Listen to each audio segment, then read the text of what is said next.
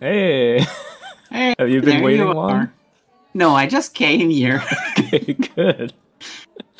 Yeah, it's really busy here right now. Yeah, Yeah, but lots of people I praying thought to this our was little the table. perfect.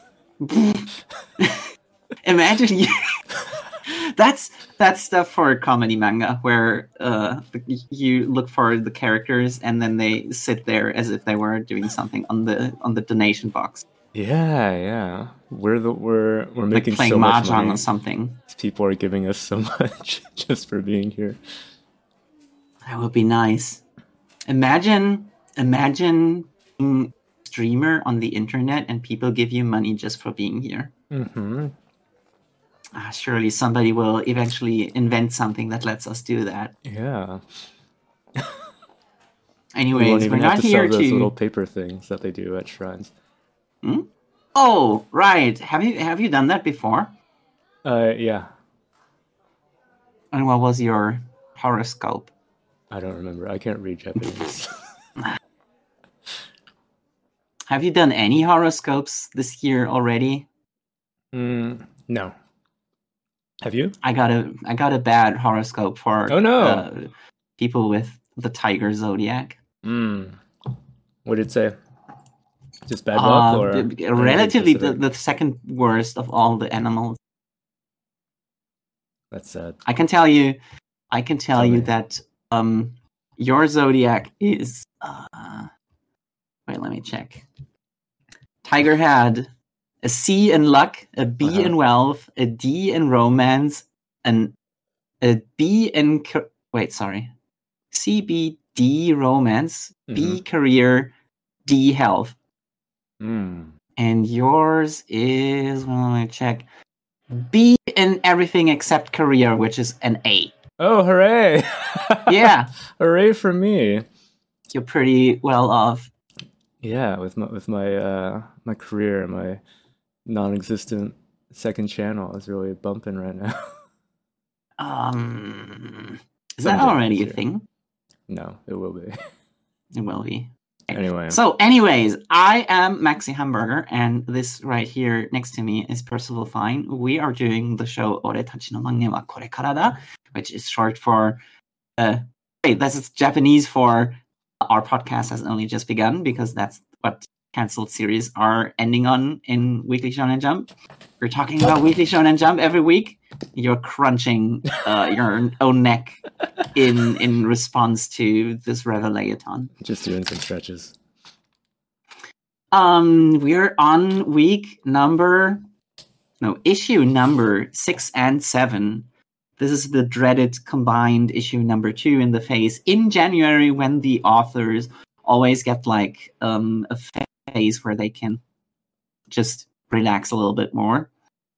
And certain characters are more or less affected by this terrible phase when they can't read Weekly Shonen Jump each week. Although this is not the topic of it was me last and Roboco last this week that Roboco had that. It's been so long ago. Yeah, 2 weeks ago actually. Show me the cover real quick of the Jump, cover. so that we can jump right into it. Do you notice something, or do you know what I'm going to talk about right away? What are you going to talk about? These group covers are always a method to gauge which one the editorial department thinks is the most popular series. Better. Yeah. Further back means worse. Yeah, Luffy, it has always been in the middle, the biggest, because One Piece is, of course, the powerhouse, the horse that carries all the newbies in the back. Yeah, nobody cares. Unless if somebody who's really popular started, like an author who's extremely popular, started right off, I don't think their series would be depicted this small. Didn't you say the author of Cypher Academy is very popular already? Only the author, not the artist. So that's why that doesn't count. And also, he's kind of like an acquired taste. So if you are a light novel reader and an anime enthusiast, maybe, but not in the Jump environment. I see. That doesn't make Nishio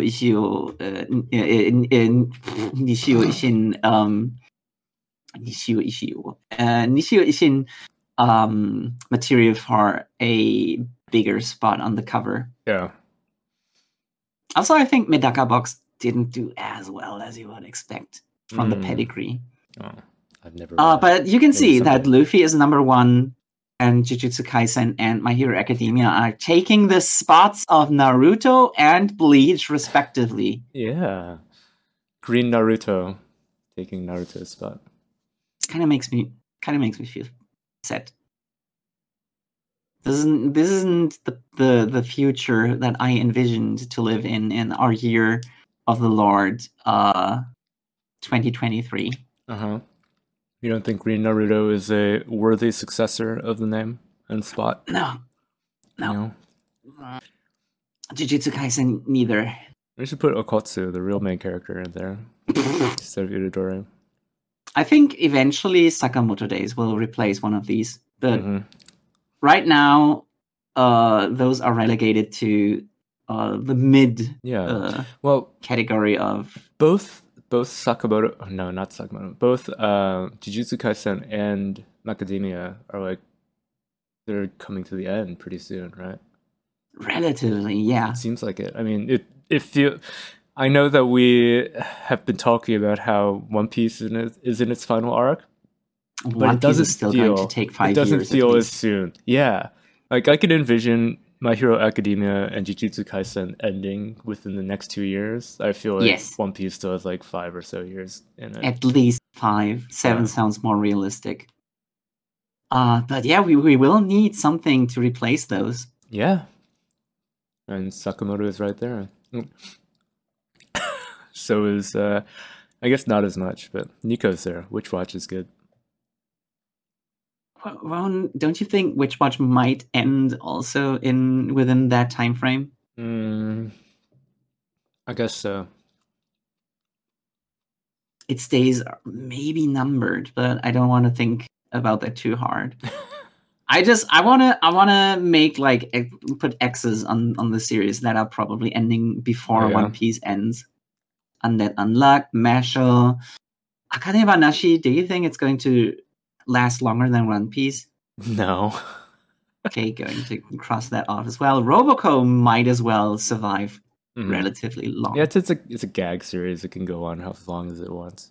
High School Family is time limited because eventually the characters will graduate. Yeah.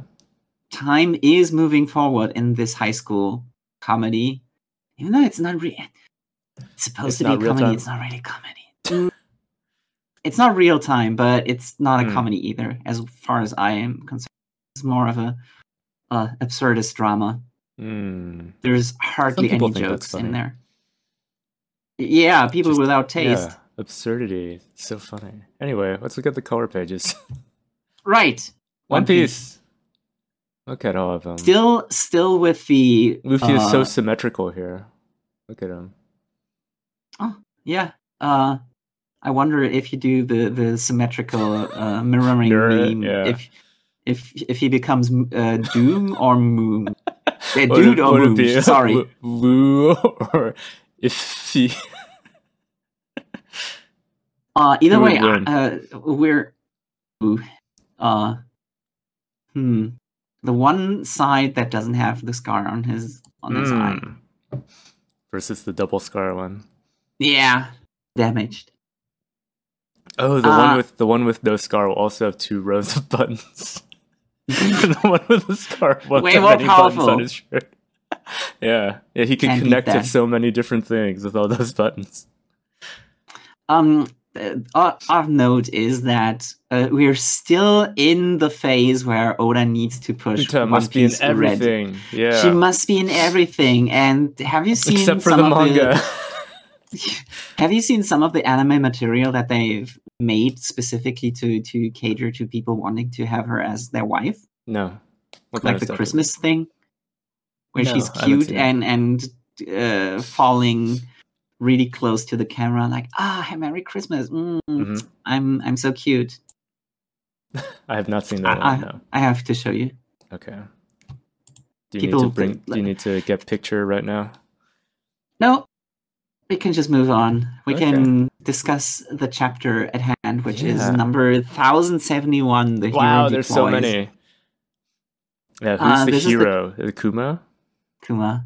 Because this is the chapter where Kuma reaches Redport at the base of Marijoa. Then also CP0 manages to get into Punk Records, and they attack the 1000 Sunny, but Zoro defends the ship. Then Dr. Vegapunk gets a mysterious figure to help them escape. But then Bonnie starts chasing him again. And then, Bonnie.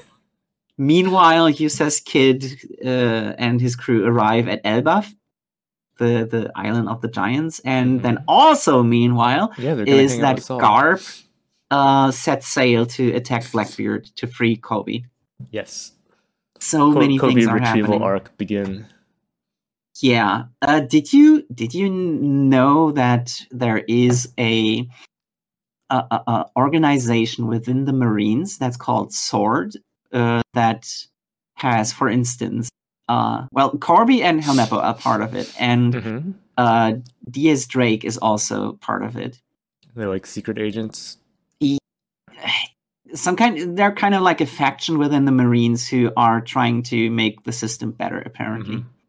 Okay, well, that would fit with working with Garp. Yes, and I didn't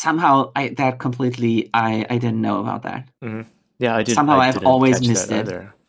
Yeah, I always assumed it's just like, some of the Marines are more willing to go with their own sense of justice, even if it doesn't fit orders, than others, and that's the ones who will help the good guys. Yeah. So considering that it's something of a own organization within itself, then it kind of makes sense that Garp would be like, yeah, I'm just going to do this right now, even though it's almost guaranteed suicide because Blackbeard is just so powerful right now. On the other hand, we still haven't seen what Garp is capable of. No, I've seen some of it. He's really good. He's really good, but yeah. How good is he? Is he good enough? Yeah, because you also wonder if because he's also very old, and One Piece definitely does take that into account with stuff like when the admirals or Whitebeard have fought, then people always talk about like, they're getting old, right? Even though they're still like super powerful. Let's see. Oh, right. This page right here is you can skip that. I just copy pasted that because all the Vegapunks are here. Because Lilith is in here, so that's why I saved it. Next one as well. Just like Sanji for real. Yeah, disregard that. I just need to save the pictures of the pretty ladies. This page right here. This is what I wanted to talk about. This is where nobody seems to be taking the situation seriously. Yeah, enough. I was surprised specifically at Luffy because it's like you just fought Rob Lucci. Like the main villain. You should know that there's no time to relax right now. But he's like, oh man, I want to relax. At the very least, if he wants to relax, he should have fought them for real and dealt with the threat once and for all. In order to get rid of the threat so he can relax better. And you know what? They could have done that while they still had control over the Seraphims. And this would also save them from the Seraphims in the future when they have to fight them, because the Seraphims are going to be trouble as long as CP0 has control over them. For sure. So while they had all of the cards on their side, they had the Seraphims, the whole crew was there. Yep. CP0 was just 3 dudes that they have already fought in the past, and Luffy seems to be way more powerful than awakened Rob Lucci even. Because that would imply that Rob Lucci could have killed Kaido on his own.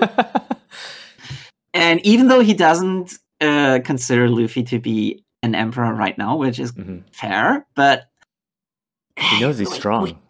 We could have. Rob Lucci is one of the worst people in the One Piece world because he's willing to just do anything the celestial dragons tell him to. Yeah. And they tell him to do reprehensible shit. So he needs to go. And Luffy just letting him sit there. Why would you do that?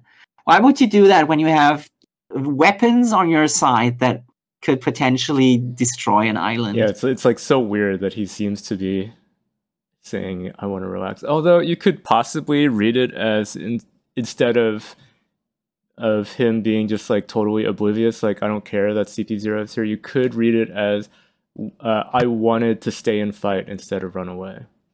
Because then we could maybe, but that's that not would the make more case here. sense. I'm gonna read it that way because it makes sense to my mind. The thing that didn't make sense to me in this part though is that all the Vegapunks are like, we gotta get off this island. We need to get off the island. But didn't original Vegapunk state before that he offloaded a majority of his brain into Punk Records and that all his clones are remote controlled from that? So it's like if they just run away and then CP0 just pulls the plug on Punk Records, do all the other Vegapunks just die? Who knows? Who knows how that works? Yeah, it seems slightly pointless to run away and be like, we gotta escape this island. Oh, by the way, a large chunk of my brain is stuck on this island, and it's too big to take away. That makes it even worse than what I thought. But what were you thinking? The more we talk about it, like the clearer it gets that they should have defended Egghead they should have planned to stand trying and to fight. bail. Yeah, they probably will end up staying and fight. No, they probably will try to escape. Think? I think they're going to try to escape, but they won't be able to. They'll be forced into battle. No, this is definitely we're going to escape, and it's going to be one hair's breadth because the Marines are closing in, and we just have to make it extra exciting because right now it might not be as exciting while Luffy is super powerful and everybody's afraid of him. Yeah. So that's why we have to up the ante by... Do you think we're going to figure that out next week, or do you think it's going to... Still going to take longer? No, I mean, do you think it'll stick with Luffy's crew, or do you think next chapter is going to switch to Kid or Garp's crews? It's going to stick with Egghead. Okay. That's my prediction. I want to see more of Garp's crew going to fight Blackbeard. If only, but I think that's it's not just that it's interesting that they're going into enemy territory, but also that they're bringing Doll with them, right? Don't show that. I saved that for myself as well. For later. No. Yes. But I wanted to point it out that hopefully she and the headphone girl, what's her face, are going to go with them. One other thing that I find way more interesting is who did Vegapunk call to get help? Yeah, that's a good question. Was it directly to Kuma, do you think? Do you think he has a direct line to Kuma and that's why he started moving? No, because Kuma started moving earlier than that. Well, maybe that was a flash forward. No, I don't think so. Also, Kuma is in Marijoa, so that's way somewhere else. He's taking the scenic route. He's going to attack the city, probably. And that's going to cause some more problems on the marine side, and then that's probably going to leave them the opportunity you said that to maybe the hero deploys refers to Kuma? Did you say that? You mean, yeah. No, I don't think that it refers to Kuma. I think the hero deploys refers to Garp at the end. Because his nickname was the hero of the Marines. Alright, that's true. And that's right. He's deploying. He's grabbing up a bunch of the young bucks to help him get Kobe back. Right, that's true. I wasn't thinking. You're right. Because everyone's afraid of Kuma right now. Yes, he's not a hero to them at all. They're like, he lost his mind. He's a slave to the celestial dragons. We gotta run away. Yep, you're right. I wasn't thinking. Anyway, yeah. I would have to downgrade this chapter now that I'm thinking about it way more, because the way things are going, the escape plan, that's dumb. That's counter to everything that has been going on. I was going to give it 68 points, but right you can't now. I would say it's more of a. Let me check with the other ratings. 65. Yeah, it's not quite nice. Yeah, that's all right. Oh, I do have something that's nice, but that's for later. All right, going on. What's next? Did you read Sakamoto Days this week? Yes, Sakamoto Days was my favorite this week, I think. Our prophecies did not come true. But I like this chapter. It opens with a flashback to young that was so relatable. Yeah. Young Kanaguri. Have you been there before? No, I haven't been everywhere in Italy. He goes to Italy and sees the mouth of truth. And it's like, I like this more in black and white because he knows it from Roman Holiday. Mm-hmm. And I know you it can from tell JoJo. Which movie it is. You can really tell. Yeah, I think it's literally a posterized screenshot of the movie. Yes. But yeah, you remember this thing in JoJo? No, what was it?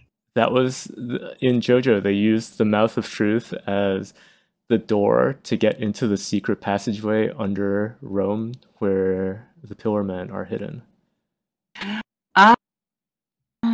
Yeah, that's where Awaken My Masters takes place. Is under this thing.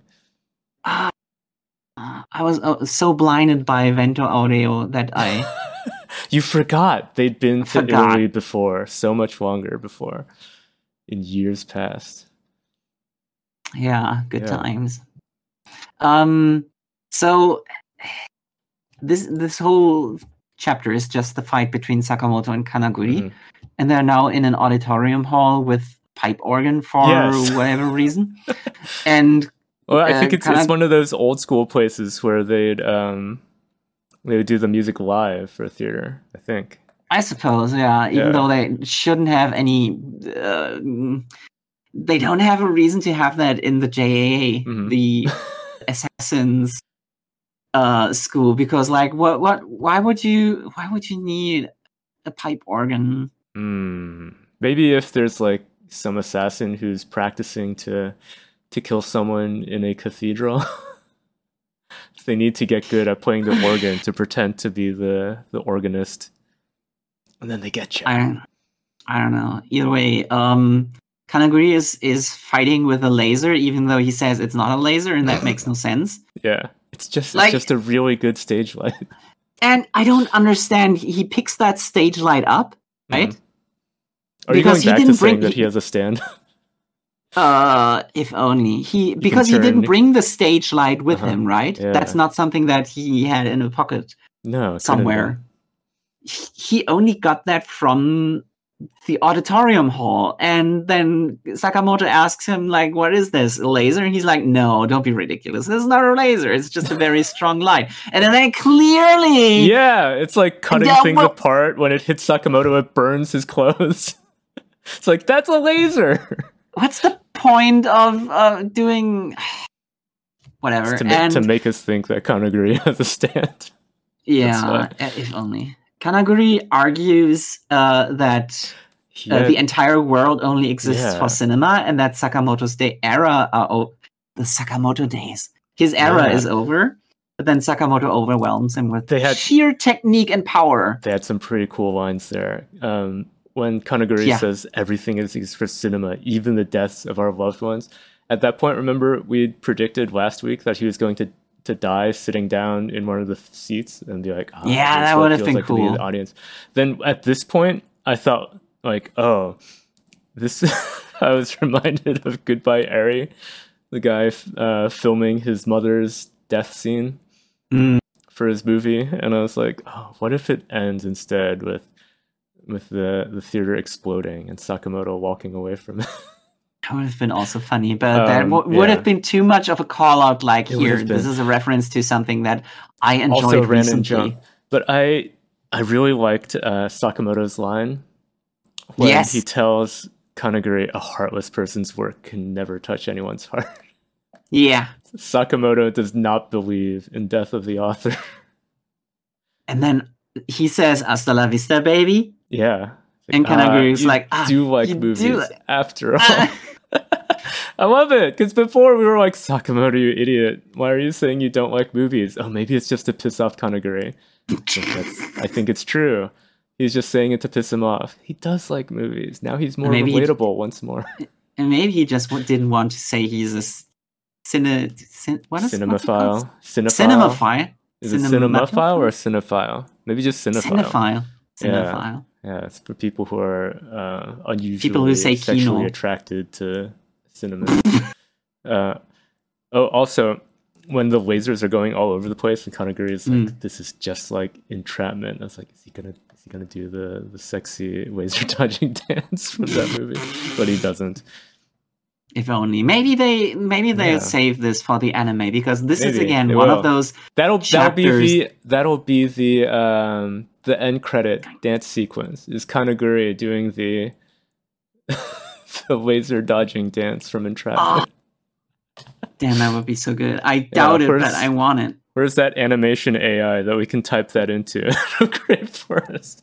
Maybe just a few more years, but eventually, and then it's all over for you guys. Yeah. One thing I thought about this sequence, where the light is falling on them and their shadows are projected onto the stage. I was like, one thing that would have made it a little bit cooler, but also might not have made as much sense to readers who are like children who don't know about it, is if the hole that was busted in the wall was just like a tiny pinhole, and it did a camera oscura and it projected them like upside down. Have you seen that before? I do know what you're talking about, but I don't think that would make for a good scene. I think it would have been cool. This is fine though. I like this. This is good. I like it. This is going to do very well in the anime. People are going, it'll be great. This is so good. Yeah. So that's why I gave it 75 points. Mm-hmm. Yeah, it was really good action chapter, where despite most of it just being guys hitting each other, they exchange some good one-liners. Yeah. Just like a movie character would. What's next? Jujutsu Kaisen is next. Yeah, what happened in Jujutsu Kaisen? Jujutsu Kaisen, this is the chapter number 209. Yeah, the U.S. military enters. Finally show up. Yeah, they enter the Culling Game domes and start capturing sorcerers. Even though a bunch of them are also killed by cursed spirits, which is all in all, that's just used as one of Kenjaku's failsafe plans in order to increase the cursed energy inside the domes. It turns out that it was all just a trick. He baited all these guys to come in, and one of the things he was hoping for was that they would get killed and release cursed energy. Which, once again, I think it's mentioned in this chapter. Somebody talks about how cursed energy and cursed sorcery is a Japan-specific thing and doesn't exist outside of Japan. So why would you bring in all these people from outside? Yeah. And Kenjaku is like, oh, well, it's a special case. Even non-sorcerers who have no connection to cursed energy will generate a lot if they die in horrible enough ways, basically. Yeah. And the thing is, I was kind of expecting at this point that he was just going to say, oh yeah, the whole thing about cursed energy and jujutsu sorcery only existing in Japan was a lie. Because I watched Jujutsu Kaisen 0, and there's a guy in that movie called Miguel, and he shows up in the manga later, and they're like, oh, what's Okatsu been up to while he's been gone for so much of the manga? And it says, oh, he's been with Miguel in Africa. They've been hunting down a rope made of cursed energy that can be used to make like really special cursed energy tools.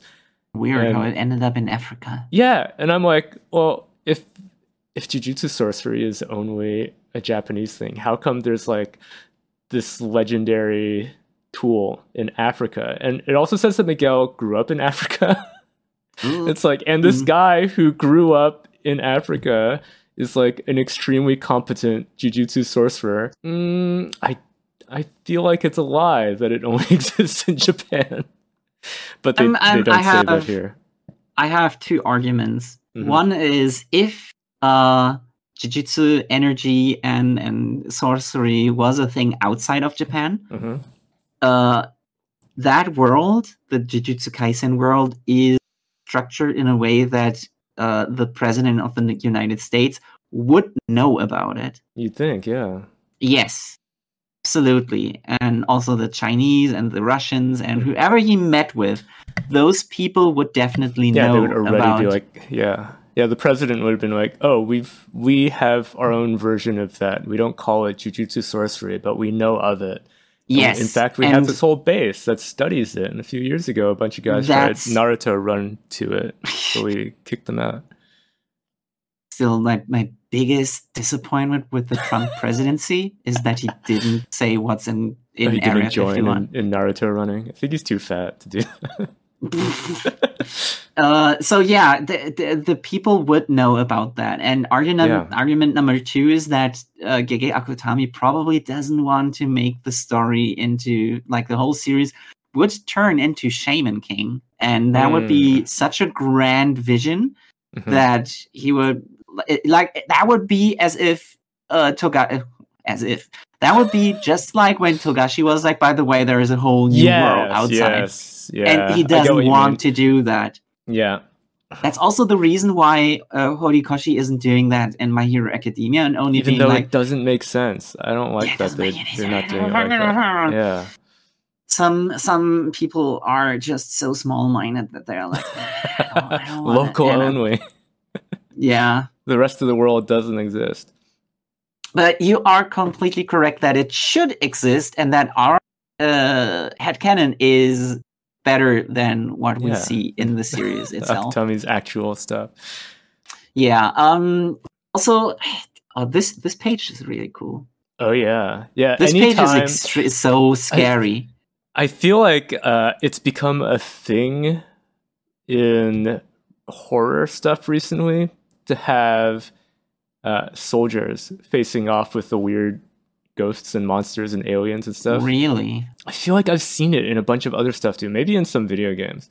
Because it's like, oh, here's some people who in real life would be like, you know, tough guys who don't afraid of anything.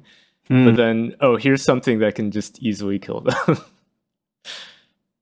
Yeah, I mean, it's a good in a way. Using like the most powerful using the most powerful person in the world as a jobber just to say how much stronger X or Y is probably, that makes sense. That the logic does check out. And I think maybe in more recent thing, it's because modern soldiers are so technologically based, like they have so much equipment that when it's just like, it also kind of sets up the technology versus the unknown sort of thing. It's like science fighting things that we can't understand. Right. Yeah. I actually wanted to say something about the previous page, which is we didn't even mention how Kenjaku and I don't even know who that other person is, but it's just one of his followers. He meets with some of his followers. I think they're the people who had been following him since before he was Kenjaku, when he was just regular ghetto.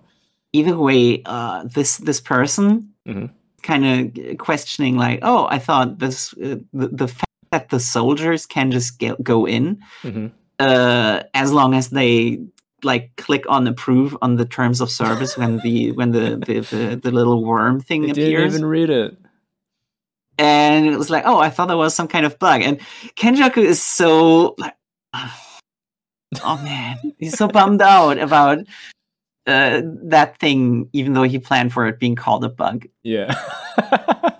But that ties into what I wanted to criticize, which is we had several chapters of Kenjaku meeting with the presidents of all of the countries in the world. Yes. And giving us this glimpse of there is a world outside of Japan that's complicated and multifaceted. And they're just learning about cursed energy.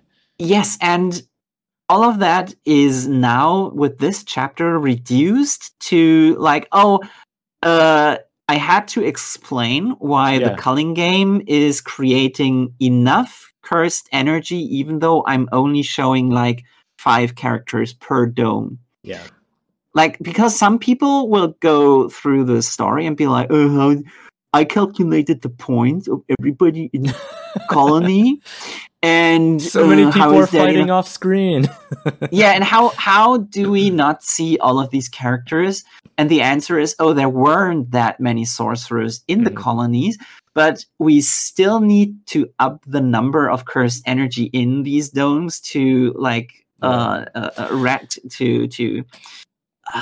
logically say like, yes, Kenjaku has reached his goal. And these whole chapters that characterized what's going on outside of Japan seems to be just to explain the plot hole that there weren't enough characters introduced in order to explain how Kenjaku's plan works. It doesn't turn out to be like some separate aspect of the plan. It's purely, I need to increase the amount of cursed energy. So I'll bait some normies into here too. Yes. Yeah. And he could have done that in a different way, but he did it this way, and this is a little bit blue-balling. There's a big pile of gold inside each of the things. Go get it. Yeah. Yeah. I'm a little bit disappointed, but what I'm not disappointed by is the final thing that's happening, which is that Itadori and Fushiguro's group getting surprised by the soldiers, and they still have the comedian guy with them, and he can dodge bullets because he thinks it would be funny to do it with that Russian dance. Yeah. Because his magic is, if he thinks it would be funny, he can do it. He thinks everything is funny. So he's so strong because he's easy at laughing. What do you call that when someone laughs easily? When someone gets drunk easily, you call it a cheap date. That might be a word in Japanese comedy culture because they are so advanced in their manzai technology, which you would know if you read Shoha Shoten, which is a big recommendation from us to you. I need to catch up with that. I haven't read it for a while. It doesn't come out every week, so I forget. If you read it now in one go, that would be probably better than what I did, which is reading it every week. And the most recent chapters, I think there were like 2 months between each other. Yeah. And it stopped on a flashback that explains why one character says, "I killed that dude," and you were always like, I remember that one. Yeah. Yeah, and the flashback now explains how the other dude died and how this guy is being made responsible for it. And I was like, wait, isn't the fat guy, isn't that the same guy from the flashback? Because if that's true, then he's not, he didn't used to be fat and a glutton. He's now, this guy I'm talking about, he's now completely, his whole personality is basically Cartman. He's mean and he loves eating. And in the past, that wasn't the case, so I didn't make the connection that these are two of the, like, these two are the same character. Anyways, this chapter of Jujutsu Kaisen was okay. It was okay. I gave it 55 points, and maybe you disagree? Yeah, I think it was all right. I did think that it was a bit goofy the way that the soldiers encounter Itadori and friends, where it's like they actually get surprised from behind, and the soldiers throw a stun grenade, and Itadori kicks it back to them, and I'm like, he doesn't afraid of anything. Yeah, well, like it's kind of weird that that's his first move to do. Is he notices something flying at him, he just kicks it. He doesn't even know what it is because it's coming from behind him. And also, we'd seen before that the in the same chapter, the soldiers used stun grenades on people who were like sitting down, but Itadori and friends were already like running towards something. Yeah. So you think that they would probably open with the stun guns instead, something that's, you know, that doesn't rely on surprising someone. You just shoot them with the stun gun. Whatever. It's fine. I guess, yeah, that makes sense. Yeah, it's just a little bit weird. Oh, also, I had hoped that instead of being surprised like that, they would have seen them first without being engaged by them. Because have you played Half-Life? Nope. Okay, well, in that game, I'm gonna spoil this 20-some-year-old game for everyone here. No. I think it came out the same year that Chainsaw Man takes place. Yeah, probably. Yeah, so the game is about being a scientist during an alien invasion of the base, the science base. And there's a part where a bunch of soldiers show up, and the other scientists are like, "Oh, you're here to save us, thank you." And then they just start killing everyone because they're actually there just to erase the existence of the base. And not just kill aliens, but kill all the people who are working there too. Do they already know that people can get infected by the head crab thing? I don't know. At that point, I'm not sure. Because that would make sense to kill all the scientists. Yeah, but only the ones who have head crabs on them. Head crabs aren't like aliens in that they can burrow inside you. They only control you if they're literally on your head. I see. Yeah, but that would have been a nice little moment in Jujutsu Kaisen, but it didn't happen. What's next? Roboco. Hunter x Hunter. Haha, funny. If only. This is the chapter in which, on Roboco's suggestion, the boys play Hyakunin Issue under the false impression that it's a memory game, but also it's one of those New Year's Eve traditions that are maybe New Year's Day traditions that it's the chapter starts with Bondo going, well, I want to do something that's New Year's that's traditional for this day, but also I'm kind of sick of flying a kite, which is one of those things. The chapter cover for The Elusive Samurai also has one of those games. It's not the same, but it's similar. And game, I forgot what it's named, but I also don't really care about it. So I don't know, like just some card thing. Yeah. And actually, maybe it is the same. Either way, sometimes in very rare animes and mangas, you see that because maybe the author ran out of ideas, and I thought this was another of those like, it has to be Roboco centered, and it has to be one of those. Roboco is just like fishing for compliments all of the time. But it's not Roboco centered.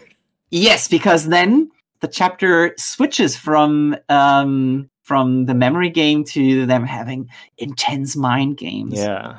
They all play along under the false impression that Roboco would award the winner a rare jump prize that even I didn't know existed. And I think the author is like, I want someone to send this to me. He did say that not even he himself was able to get it. So that's why someone who got it, send it to him. It kind of looks like it doesn't look like a good product. That's just his art style. No, I think like it really just looks like they made slippers and stitched something on that you can probably make yourself. Yeah, relatively easily. Print out a picture of Kua and put it on your $10 Amazon slippers. So that's why I'm a little like, I wouldn't fight for this, but everybody loves these apparently. They were limited edition. Yeah. And even Gorilla and Matsuo want them. So that's why they start this really intense battle. That's such a fierce competition. All of them have this like special ability. I love it. Yeah. I love it too. Matsuo can see certain phrases in different colors, so you can recognize them so fast. And Gorilla has the feel of it. And then, did you have that yourself? Like how some numbers feel like they would be different color? No. Do you have that? I don't have it for all colors, but I can clearly tell certain that ones. some numbers must be a certain color. Interesting. Yeah, there's some sort of just feels right.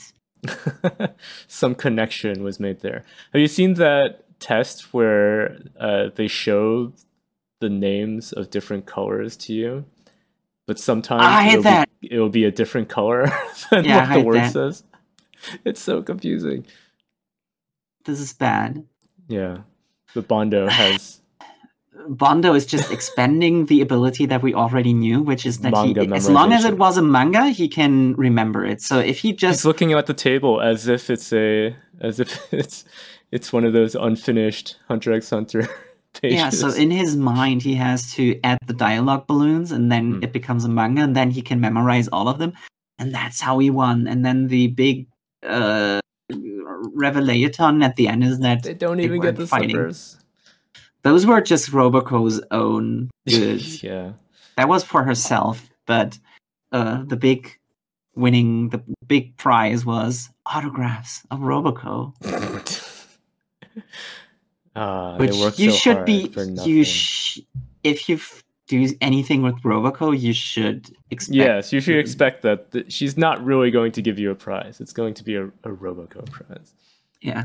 I gave the chapter 67 points because at first I was like, but then I noticed turning into something that I actually like. Yeah. So the first half was painful, and then it was worth it. Mm-hmm. Good. Speaking of painful,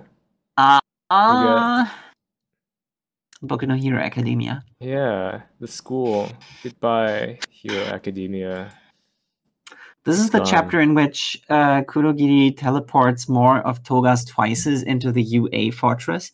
So Aizawa and Monoma's erasure gets interrupted, allowing Shigaraki to use his quirk and shed All for One's control somehow. And the Liberation Front's Hacker Man is also taking over the UA. He literally is like, I'm in. But then La Brava, who used to be Gentle's sidekick, like the short stack girl whose power it is to make you stronger if she loves you or something. I forgot what exactly it is. Then she gets reintroduced as part of the big plan, as some kind of ass pull, I would say. Yeah. It's have any of the other characters done anything with computers? This girl has.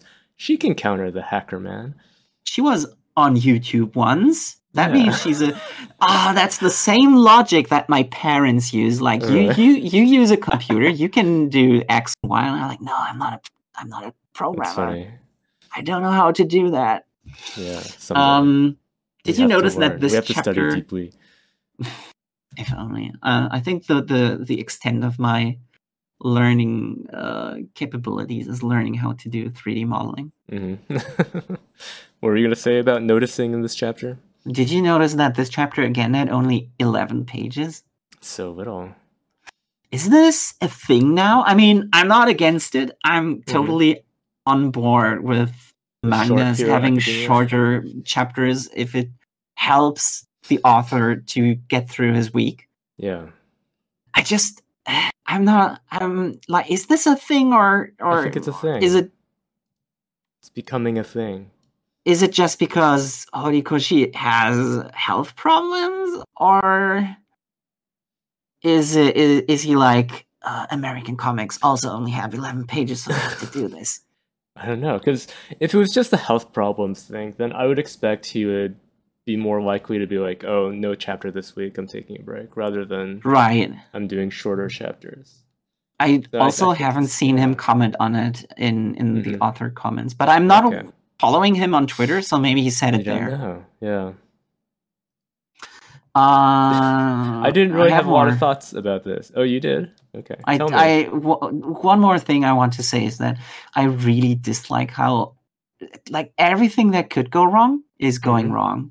Yeah. You gotta put the heroes into their low point, so it's more exciting when they make their return and win. I've just almost completed Stone Ocean on Netflix, and that made me realize there's so many moments where the villain himself is at a really low point and happens driven into a JoJo. corner. And I like that so much more when the villain himself can fuck up and like gets into a bad spot and then somehow overcomes it, but not enough to like turn the tides completely. Right. But right now in My Hero Academia, this was also a problem when they were attacking the facility where Shigaraki was being turned into All for One. Then with the giant dude, what's his name? Yeah, Gigantomachia. Gigantomachia. Like all of that was... all of the cards were so stacked against the heroes that it didn't feel good following it, because it was always just one more bit to punch them down, and no progress was made. Every time you think, they made something, they did something here, and somebody sacrificed himself to at least get one more step closer, it always gets undone, but not just undone, but it gets worse. Right now, I don't see any way how they can win without extreme ass pulls. Yeah. And that's something you shouldn't do. As soon as you have to introduce completely unprepared ass pulls, that's bad for your story. Also, since this La Brava showing up and being able to counter the hacker guy, it's already kind of like out of left field. But also, it's like, how much is that actually going to help them? Because it's just, it doesn't put them into a better position than they were before. It just puts them back to the same position they began in. Because the hacker is like, oh, I'm going to open up all those doors and everyone is going to be in danger, so the heroes will have to deal with that as well. So it's like he's going to put them into a really bad situation. But then if that gets countered, it basically just cancels it out. It doesn't actually improve the situation of the heroes to anything better than before. The only good thing about the chapter is that La Brava showed up again. Because I liked little her. Potato? I liked her, and I really liked Gentle. That was such an inconsequential... It seems pointless to have them separated, doesn't it? Yeah. But, I mean, he was a good villain, I would say. And it was so nice villain. that... He's like an anti-villain, It was so nice to have somebody who's not big villain, who's threatening the whole society again. Just one dude doing his stupid shenanigans. Yeah. And he might ruin the school festival. But in a way that's not destroying society. Exactly. That's what you need in between the world destroying arcs. Is an arc where you try to save the school festival. We rarely had that. It was always, we're going to destroy UA. This guy was just trying to mess with them. Yeah, he wasn't going to kill them all. Anyway, wait, I get it. No, 48. Ouch. Not nice. Yeah, hopefully they'll show us some more interesting stuff, but not just BS on how to get out of this. From here on out, it's just going to be ass pulls all the way down. Yeah, because like also now for such a long time they were building up Shigaraki as being the new vessel for All for One, and now they have this weird thing where he's like kind of breaking away from him. Glorping out of himself. Yeah, which looks really gross. Disgusting. I guess I'll give them a bonus for that, because I mean, you want the main villain to be very, very evil looking as well. I suppose.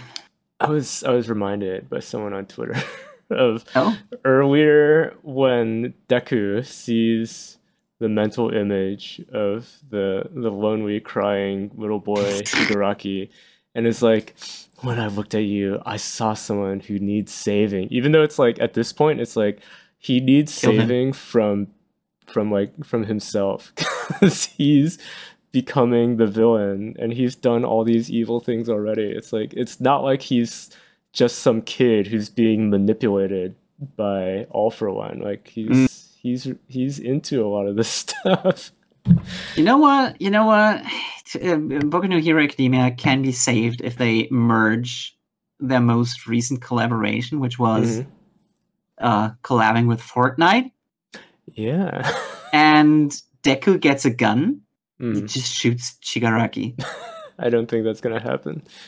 That's why they should put us in charge of everything. By the way, the Deku Smash was really good in the game. Did you play around with that? Yeah. Only there for like 2 weeks. Wow, it's so short. Yeah, it might come back, but it was really good. I loved that. Yeah. It was funny, but here's something that's not funny, which is Blue Box. Oh, it's not funny this week? No, it's even worse than My Hero Academia. Oh, no. I'll go through it real quick. This is the chapter 84, How That Made Her Feel, which is about last week, Yumeka showed up at the end of the date where Chinatsu Senpai and Taiki were on that Shibuya Sky observation deck. And Chinatsu Senpai remains steadfast after her run with Yumeka, but then Taiki keeps wondering about it and gets Haruo Senpai to explain to him that Yumeka used to be Chinatsu's rival in motivation. And then the chapter ends on Taiki having to go to the dentist where Yumeka just happens to work as a receptionist. Mm-hmm. So there's coincidences. There are so many things that piss me off. First of all, this chapter explains how Chinatsu and Yumeka used to be exactly the same relationship as Tsubasa and Nakajima from the Ichinose family's Deadly Sins. Are they going to play garbage basketball? If only. Because they are just a rehash of that relationship. There's no other way around it. This almost feels like the author is literally copying the other author's homework, because it's also been enough time between those that it might align. And then on this page, you see that the super plain NPC-looking boyfriend. Yeah. By the way, he's weirdly plain. Like he doesn't look good. He looks like a hot girl. Like Yumeka wouldn't date this nerd, right? And he's the one must be really funny. Hopefully, he's the one who defuses the situation. And it sucks how little we get to see of him, even though he seems to be the key figure to the whole constellation. Yumeka stopped basketball one day and just went to a different school. And now she's like acting all high and mighty as if wasting your youth on sports is dumb. It's bad. And you could just do normal things like dating, and the guy she dates is this wet blanket. Yeah. Then I had some ludonarrative dissonance. How so? On this page still, because Yumeka is drawn with these squinty eyes, right? Yeah. And apparently Taiki sees her giving him like a glare. And it's drawn literally the same way as she always looks. And I'm supposed to, I don't know, discern from this one panel that Taiki saw something different in how she in her eyes. Yeah, and even though that's how she looks. Gets even worse when you think about this as if it was in real life. If somebody was just looking like this, I would be like, that's how they normally.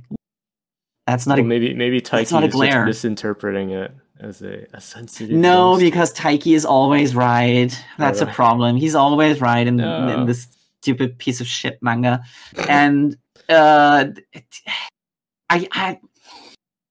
him having like this zoom in slow-mo opportunity to see that she's giving him like the stink eye. The normal eye for her. And the normal eye for her is that's throwing me out of the immersion. Then next page, it still shows that Chinatsu Senpai and Taiki are just leaving normally, going home together. And then they're on the train. And this is one of those moments that's supposed, like, it's exactly like Save the help Cat. Out the pregnant woman. Yes, a pregnant woman comes into the subway, and both of them are immediately getting up to offer her their seat. They're such polite children. Yes, look how good they are and how much they deserve each other, because both of them are morally virtuous and nice. Yeah. But it's drawn in a way as if they, like, just looking at the bottom panel, you don't see them getting up. You don't only see them being like, oh, a pregnant woman. And I mean, those lines on the left and right are supposed to show movement, but you literally can't tell. So it really just looks like they recognize somebody they know. Yeah. And just to show that they offered their seat because they're so nice. I feel like this is... It's not doing it for me. This is emotional manipulation of the reader. Wait, wasn't it her that was carrying the old lady? She did it, and then he did it. Yeah, so they already kind of did that. Just remind her how good they are. Yeah, it's just emotional manipulation. A way better way to do this would be in Roboco, where Roboco. Oh no. In Roboco, where she watches Bondo being nice to somebody in dialogue form. And then noticing, oh, and this is my new master. This is just Save the Cat. Yeah. This is only for the benefit of us, the audience. Yeah. It isn't something that would show the reactions of the other characters, which would have been more interesting. Gets worse. Yeah. Oh, really? What's worse? The fact that Taiki has to go to the dentist because he wakes up and he's like, oh, I have a toothache. And his mom's like, go to the dentist maybe. And then he goes to the dentist. And then he goes to the dentist and sees that the receptionist is Yumika. And this is the worst, because I hate how they introduce new characters. Like, oh, this could be somebody who's important later on and important to the constellation of all the multiple chess pieces on the board. But instead of leaving it as a mystery maybe, or fleshing it out in a natural way, it's always like, and then I had to go there, and then suddenly the person was there, and then I had to deal with that person in a different situation. Yeah, it's so mundane. It's almost too much reliance on coincidence and mundanity, because this is how I used to, when I was in grade school, this is how I used to do creative writing, where I was like, okay, so in TV, you normally don't see the people doing mundane things like eating something from the refrigerator and going to the toilet. So that's why I have to include that in my stories to be subversive and novel. So I was like, and then you went to the supermarket because he wanted to eat yogurt. And then he bought a yogurt, and then he ate the yogurt. And while he was eating the yogurt, he was thinking, this yogurt. And this is as if Taiki was trying to eat yogurt, and then eventually he sees Yumika in the supermarket. Yeah. Here's how you do it way better. You have to make it that Taiki thinks about how Yumika was the motivation for Chinatsu Senpai for her basketball career, right? Because she wanted to be as good as her, so that she respects her, right? Right. That makes him, during his training, overexert himself, and he strains a muscle or something. Then somebody says, you might have to go to the chiropractor or something, because this is serious enough. And then he goes there where the receptionist is Yumika, or even better, Yumika is a chiropractor in training. Yeah. That's how you connected more Instead naturally. of just being this complete random, like, oh, by the way. It's completely random. Stupid baby child gets a cavity. Mm-hmm. Yeah, it is. Why would you, in the first place, Taiki is so upstanding and like yeah, you'd think virtuous he'd brush his teeth. He would brush his teeth 3 times per day. So why is he having a cavity? This doesn't make any sense other than I want the situation where he has to deal with he has somebody. To meet a receptionist. Yeah. It's too bad. That's the chapter. I gave it 42 points. This is even worse than My Hero Academia. Okay. When you were saying that it was cribbing off of Ichinose family, it's like at least they don't make it so that the girl who is becoming standoffish is actually having a side job. Is having that kind of side job where she's going to hotels with some dude who gives her rabbits. If only that would also explain. See, that would explain why she has this glasses boyfriend. Yeah, and why she's always looking at people like that. And she's like, they have such normal lives. They don't know what I have to do. At least if you copy Ichinose family's homework, do it right. Don't just change it enough that it's different enough. Mm-hmm. Just copy everything that's good, not just a few bits. Yeah, exactly. Anyway, next time. Onto something that's a little bit better. Just a little bit. Actually, a whole lot better. It had its moments that were good, but it also had its moments that were like, this is dumb. Fabricant 100? There it is, yeah. Chapter 5. Yeah, ignorance. Luca brings Ashibi and number 100 to the anti-Fabricant organization Mortsafe, where he tricks 100 to reveal in her own words that they could have ended all Fabricants already by killing number 1, but that she needs number 1 as part of her pact with Ashibi. And then in the end, Ashibi asks to join Mortsafe together with number 100 in order to learn more while maintaining his pact. Yeah. And this first page here. The existence of Mortsafe? Yes. I disagree with. I also disagree wholehearted with it because this is so by the numbers shonen. It is. The only thing that would make it more by the numbers if there's some big-eared old guy with a long beard at the center of it. I mean, he still could. There could be, yeah. He might as well. He doesn't have to be an old guy with a long beard. He might be somebody who's extremely ill and needs several attendants. And exactly. The top of his head is already wrinkly and scarred and stuff. Yes, might as well be that. But then it doesn't make sense in here. It makes more sense in other stuff. Because in this, they state, or Luca at least states, that Ashibi will like living at Mortsafe base because there's lots of other people who are just like him. And I'm like, if there's lots of other people who are just like Ashibi, who was from a family that got massacred by Fabricants to take their special body parts, and Fabricants are attracted to the smell of people with special flesh, isn't having all of them in one big building isn't that just going to bait all the Fabricants towards them? And exactly. It would, so that sort of thing would make sense if it was more obviously defended instead of just having a wall. It's there's no guards. There's no, I mean, what would you describe the tech level of their world? It's that's it's post-industrial, I'd say. Yeah, it's industrialized because we've seen trains and stuff. Cars even. Yeah, that's right. Luca was so good at driving the car and using his teleportation ability with it.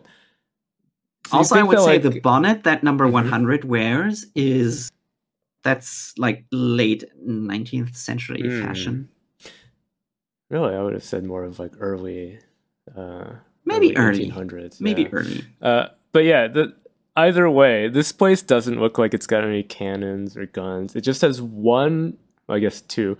It's got 2 rows of lights on a single street. You think that if they're like, we're all going to live here, and we know that a lot of us probably have special smelling flesh that the Fabricants would want to take, that we'd want to like defend it super good. They don't even have barbed wire along their wall. If we're already complaining about this place, like the design of this place, so dumb. Why is the path to the front door winding? It's so curvy. It's the fun path. We've seen that city skyline meme where someone built two bridges. One is perfectly straight and one is like all twisty and curvy. And they're like, how come all my citizens want to get in a traffic jam on the straight bridge instead of driving on the fun bridge? I haven't seen that, but I want to see it. These guys only made the fun path. They didn't make an efficient path at all. I'll accept this explanation. Yeah. This is so the existence of Mortsafe is really dumb, but then there is a cool part, which is Luca's plan and how he talks with not how he talks, but how Fabricant 100 talks to him when he's separated them. I was going to say that as well, but I want to say one more thing about the existence of Mortsafe. I'm not done with that. The existence of Mortsafe seems really out of place because Fabricants, to me, seem like they were maybe created in the last maximum 2 years. Not that long. They are relatively new. They aren't super old. With Kimetsu no Yaiba, it makes sense because Muzan has been around for hundreds of years. For so many years, so he had chances to make so many vampires. Yeah, and lots of subordinates of his. So that's why it makes sense for like this really small organization of people who hunt those vampires. But Mortsafe? Yeah. Trying to hunt the Frankensteins? Yeah, who's funding this? What do they eat? I guess they have a garden in this picture. There's so many people in this thing already. This is way more than the Demon Slayer corpse in. Yeah, it is. Corps in. I think also Luca's gamble. One problem with it is that he brings 100 straight into here. But it also sounds like he was saying that a lot of people living there are just civilians who, like, their families got killed, and they're like, we want to keep safe.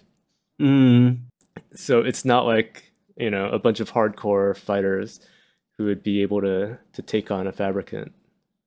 Wait, this gets worse. Yeah, this gets worse because you would, if you want to have this series running for a long time, you will need wait a second, why is the moon? Damn it! Look at the moon. Yeah, it's kind of weird. Why is this? It's one of those what do you call it, like Tim Soul Burton Eater, moon. Messed up moon.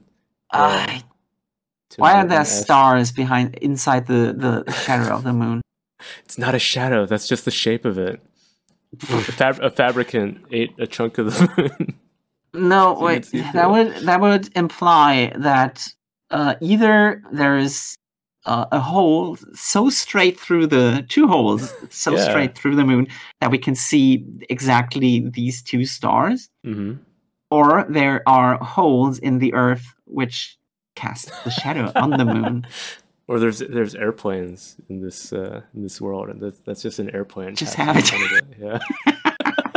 Just happens to be in front of the moon. Yeah. Yeah. Coincidentally. So if you want to follow the regular shonen, what's it called? Not aggravation. Structure. Escalation. Of enemies. You would need Fabricants that are kind of like the generals and the lower and upper moons in Kimetsu no Yaiba. Yeah. So those would be dudes who would basically look at Mortsafe and be like, this is bait. They have all of these deliciously smelling people in there. But if I go in there, I will... the people with the superior smell that Fabricants crave. Yes, but that goes against what was established in the... first chapter, they where they're mindless when they get that boy smell. They're like, I need his flesh. they wouldn't be able to resist it. So this thing, it kind of excludes the existence of those kind of general characters, enemies. I hope they just retcon that. Just retcon it. Yeah. Pretend that line didn't happen. That would be good. Yeah. Anyways, on to the thing that actually was cool, which is number 100 being actually creepy. Yeah.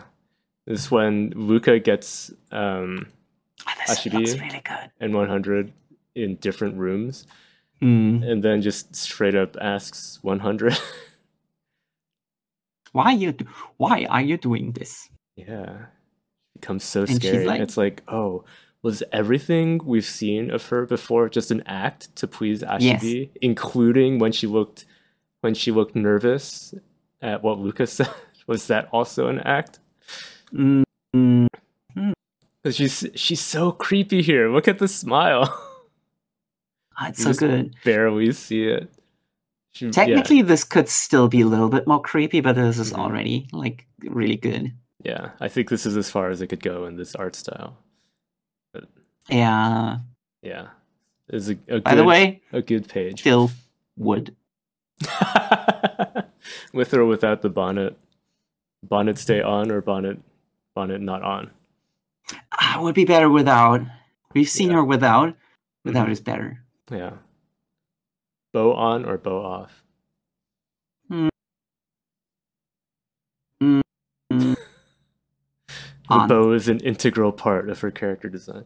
Bow on. Yeah. Anyway, I feel like Ashibi, I think he seems a bit overconfident in 100's abilities compared to all the people in Mortsafe.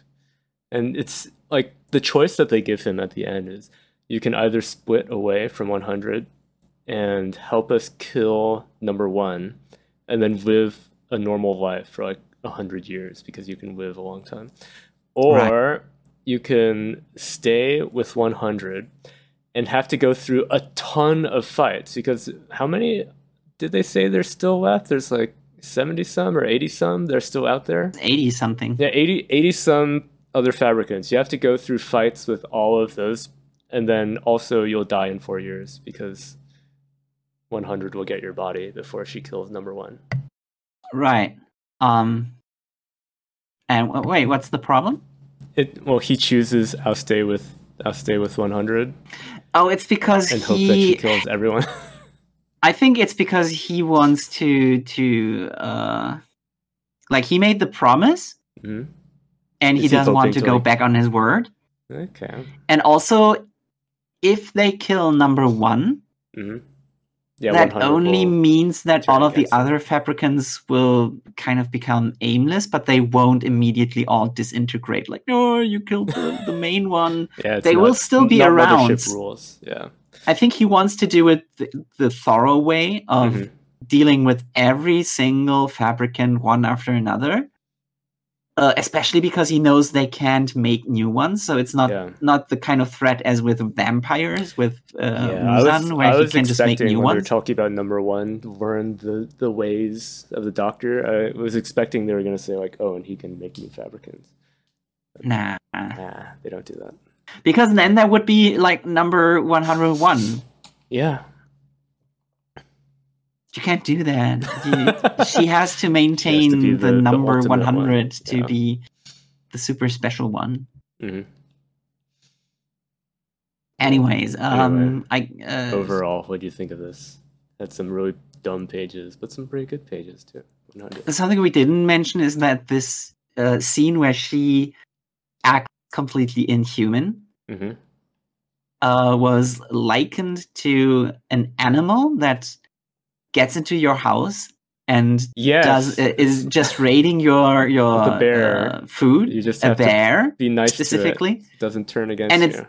It's not attacking you yet, but it could, and you don't know when it's going to do that and why it would do that. So that was a really interesting comparison. If you've heard stories about bears, that is very scary because bears are hardcore. Not to me. I could beat a bear. Sure you could. I'll defeat a bear. The bear doesn't. Animals don't know what a dropkick is. That's the thing. They wouldn't know that an attack is coming or like how it's coming. They just think like, oh, it's coming, but I wouldn't know would how. It be? I don't think that would work. I'll let you try it out if we ever see a bear over here at the New Year's shrine. Okay. I like this chapter. All in all, 74 points. Nice. Good chapter. Not as nice as Sakamoto, but nicer than a lot of things. Barely. Yeah. Sakamoto was 75. This is 74. Yeah. Going on. Akane Benashi. Fuck this. Fuck this. Time for more learning. Worst chapter. 0 points. So bad. It's extremely bad. Yeah, so this is pissing this is the me chapter off where, in like, particular. Urara, I thought she was going to like teach Akane, but no, instead she's just like, nah, we're gonna meet 2 more times and just get good. By that time, you have to have it figured out. Yeah. So since Master Urara is not telling Akane outright how to perform the Oiran story, Akane tries out different things and finally goes on a date with her childhood bully Jumbo to get a feeling for acting like a flirt. And this is pushing all of the buttons for me that make me like that. Even Jumbo is pissed off at it. Even he doesn't like it. Yeah. So first of all, Master Urara picked the story for Akane specifically. Like to screw with her. Just to screw with her. Why would you do that? Be like, oh, I know that you can't do the story properly. She knew that in advance, Yeah. Get good. Then somehow the phone rings as if they were in a real karaoke place, even though this is her home. Yeah. Right? Normally the phone would ring, there would be like, your time is up, you have to leave now. And then you leave, and then the cleaning people would come and remove all of the stuff you were leaving behind, which is probably extra gross because I've seen some things. All the drunkards. Yeah. Oh no! Wait, not the stuff that you were thinking of, but I wish I had seen those things as well.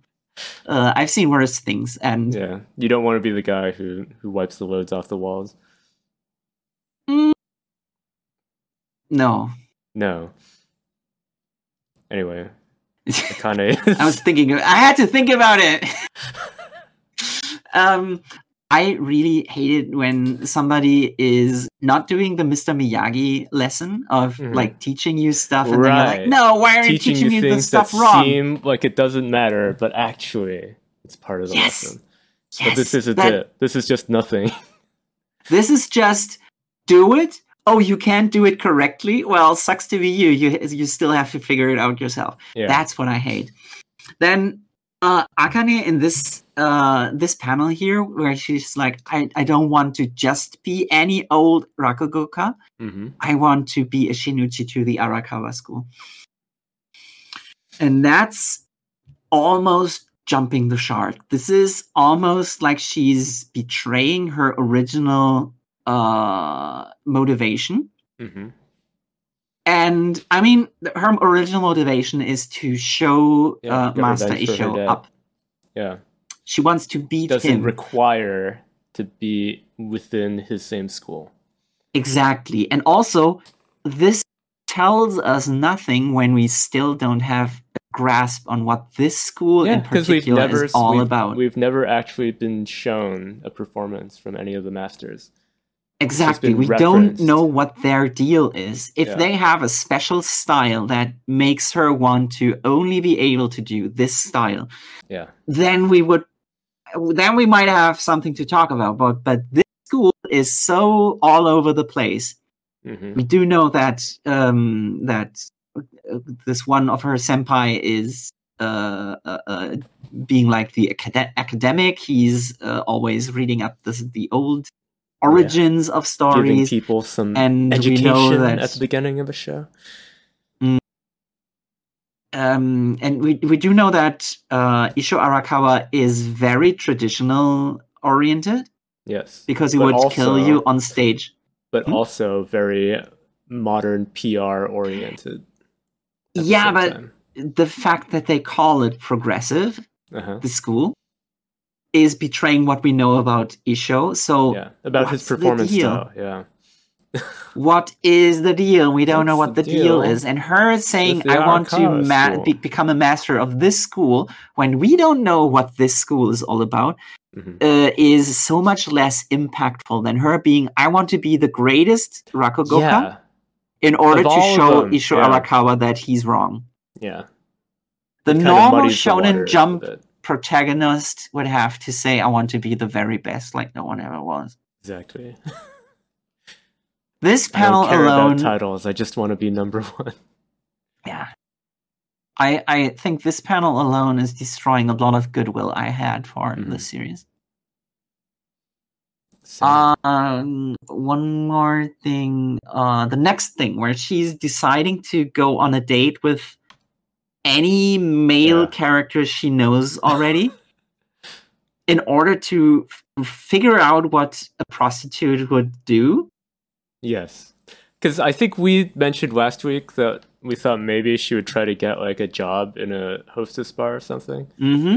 But no, that would have made sense. It would have made so much more sense, because that's much more of a direct comparison than going on a regular date. Yeah, not just that, because Master Urara herself used to be a hostess. Yeah, that's right. That was her origin story. Yeah, so it would have made so much sense if she was like, "Oh, I'll try to get a job as a hostess," because also she's graduated from high school now, so it's legal. And, yes, but instead, it's like the author is like, "Oh, we want to create some romance in the story," which also could have happened if she did that. Because imagine a plot line where she gets a job at a hostess bar and she's like, "Oh, I'm only going to do this to like get an idea of how women in this kind of profession would talk to guys to get them to like them in order to be a better performer on stage." And then maybe like, one of the male characters gets taken there by his teammates or something like that. Yeah. Yeah, have some random meeting such as that. I don't know, but it's just this very direct thing. And then the fact that the guy she's asking out, like, he hates it. He hates Look it. At I his hate face. it. He's like, "Oh my god, this girl's never gonna let me see the penguins." The situation of going on a date in order to figure out how a prostitute from almost medieval times did things. Doesn't that mean she's going to like do the thing with him? She has to seduce him all the way. That's why he's wary about it. Like he doesn't want to give it up. Yeah. Mainly she's after me. I hate bully redemption. This guy used to be her bully. This guy needs to die. That's why he's afraid. Isho Arakawa should shoot his eye lasers. If only. She's gonna take him on a date to Isho Arakawa's performance, and then be like, "I'm gonna go to the restroom," and leave him there specifically at the moment when Isho does his domain expansion and kills everyone. I mean, she wouldn't be allowed to watch it anyway, because it was established that she's not allowed. Rules, yeah. So that's why. That's perfect. That's the only thing I would allow from now on. Yeah, the juxtaposition of Jumbo being the one she picks because he's the only male character she can think of, and all of the others being like, "Nah, no, not this one either." With Aise, that would have been so perfect. It would have, yeah. That would have been the perfect match, because not only look at him, he's into it.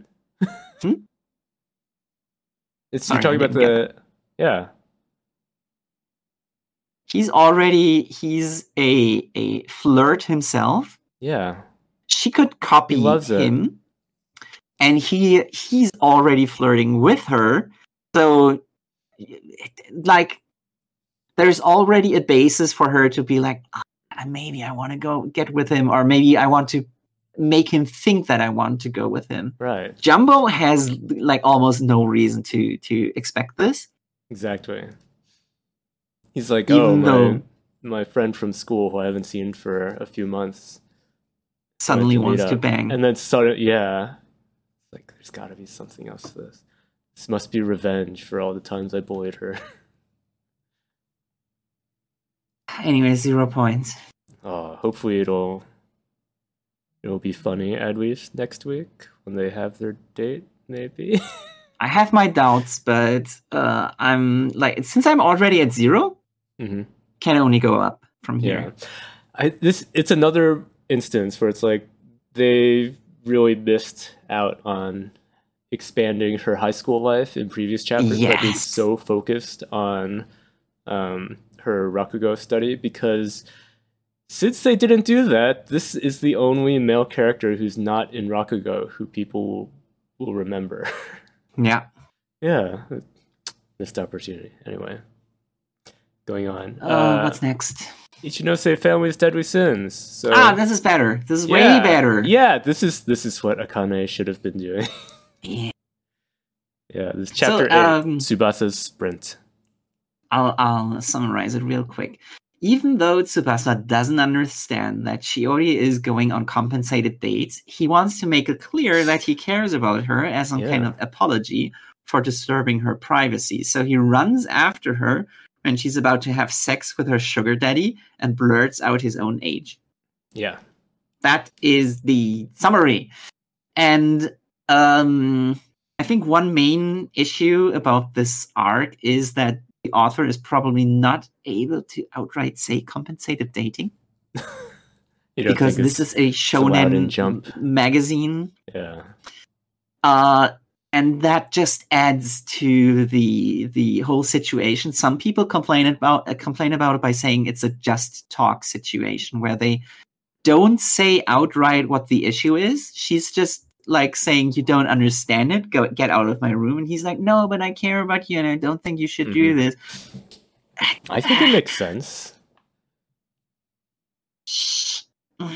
Because she can't say it's compensated dating. That is the main issue. If she said that she was able to say that in this censored medium. I mean, even without saying those words, I feel like in Tsubasa their situation, he wouldn't understand it, and also she is not going to be willing to say it out loud that bluntly. Because she's probably still pisses me off a little bit, just a little bit. On the next page, we're skipping past the part where the dad is maybe you should tell her how much you care about her. This page here, where she's on a new date with the dude, I forgot his name, Mr. Shuta. Yeah. On this page, you see multiple people with couples. Yeah. And you see all of in the background. They're in the hotel district. It all says hotel. This is the Love Hotel district, yeah. So this is where people go to have sex. Yeah. So you know exactly that this to learn. This is where Akane should have gone to learn how people are seductive. Tsubasa says he's in class 2-1 in junior high on the next thing.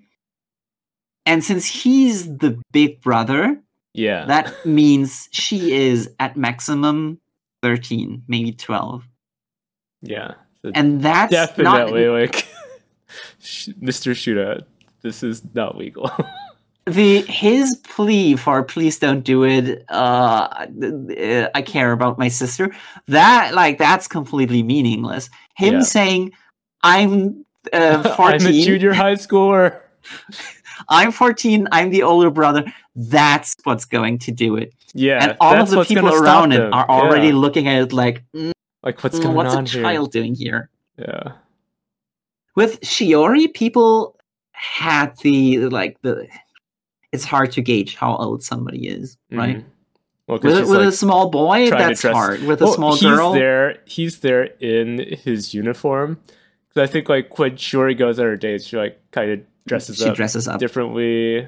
maybe is wearing heels, so might a not little be bit harder to as, tell. quite as recognizable as just a kid. But Tsubasa is like very clearly like, oh, this is the school kid. Yeah, there are women that look like small girls. Yeah. I'm not saying the people around here should be a little bit more suspicious of Shiori too, but I'm saying it's understandable if they weren't. Yeah. Yeah, and now they are. Now they are going like, isn't this a 12-year-old child? Yeah, how do you with that adult man in the district where you go to have sex? With the guy. Yeah. You announce your age to him and say, "That's my little sister." He probably didn't know how old she was, right? Mm-hmm. Let's assume that. He was like, I thought she was 14. You tricked me. You hussy. No, get out. He's going to say he thought she was 18. Mm-hmm. Yeah.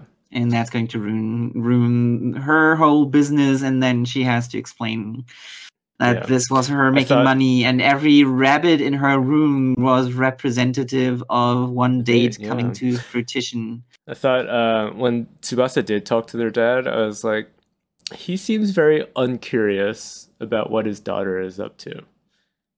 That's true. Tsubasa never mentioned it. He never mentioned why he was so worried about her. Yes, and then later she goes out, and the dad is just like, "Oh, she went for a walk." It's like, it makes me wonder, like, what the parents' deal is going to be when it gets to them. She just went out for a walk dressed like a hooker. I know, and they don't care. The parents are just like, "Okay, she went for a walk." Yeah, they seem very out of it, because like at first when I was reading, it was like, oh, the dad is pretty supportive of Tsubasa, trying to help him out. I'm like, also seems like he's not paying attention to the kids at all. He's an idiot. Yeah. He's oblivious at best. But yeah. Well, who knows what their deal is? We'll get explained. I'm sure we'll find out. Yeah. Maybe it's going to be really interesting to go back and be like, since that was going on with him, that's why he doesn't really like. I'm excited. Yeah, this is a surprisingly well-written series, I'd say. Yeah, I mean that's the Takobi. Well, when you said Takobi, then all I remember is I read the first chapter, and then you told me, "Nah, don't read more Takobi. It's very depressing." So it's very depressing, and it doesn't end where you think it would end, but it really it gets really realistic. I was worried that this series would just be very depressing. But like so far, it's like it's got all these very heavy events and themes, but like usually has a wholesome ending to it. If this was published in any other way than Shonen Jump, it would go to the dark places. Thank you, Shonen Jump for making this a lighter-hearted take on those. I imagine he was like in a meeting with his editor, and he was like, "So yeah, I had this idea for a family who all lose their memories, and then all of them have dark secrets that come out, and all of them are really dark and depressing." And his editor was like, "Could you please not?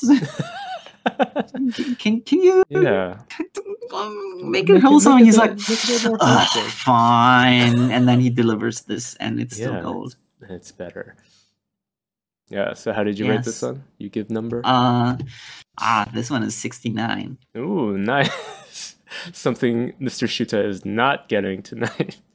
Yes, unfortunately. Incidentally, on that number, no is that the chapter other number for the next manga? No, impure thoughts. Yes, this chapter of Black Clover. Black Clover 347. This was lame. Yeah, you didn't like it? It's flashback times. You don't like flashback times?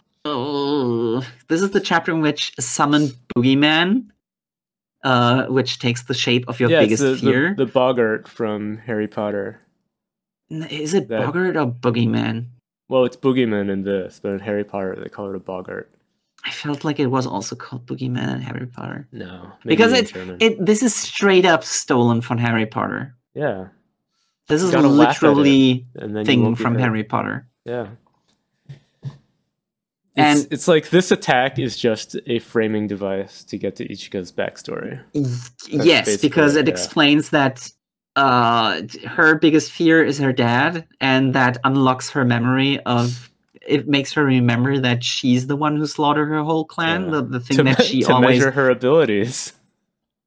Yeah. Literally, and then Lucius Paladins also take the upper hand again and just beat everybody.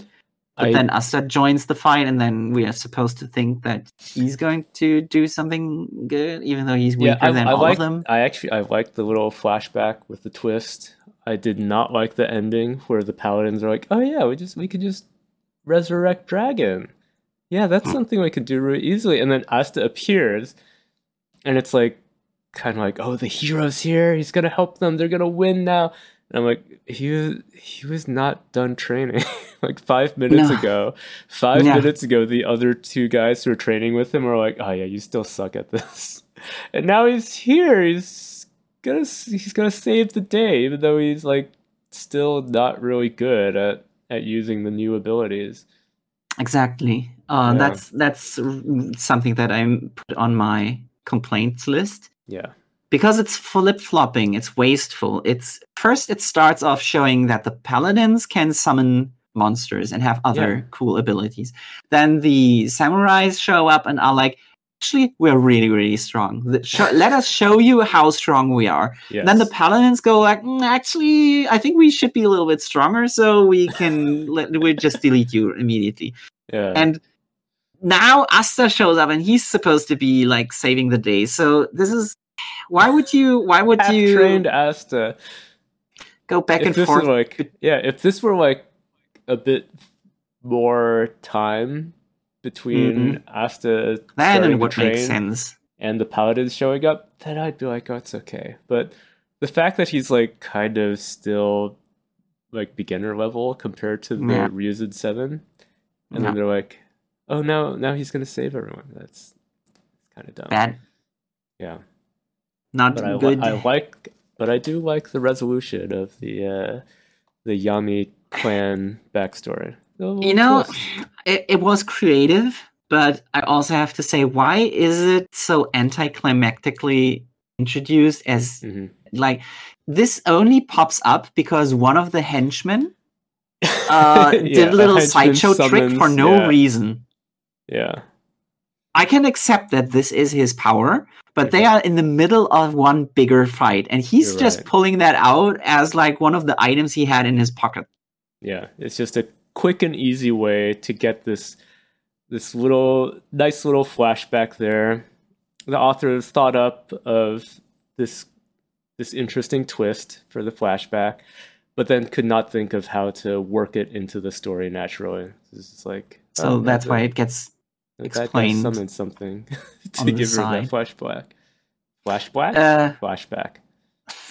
I guess, yeah.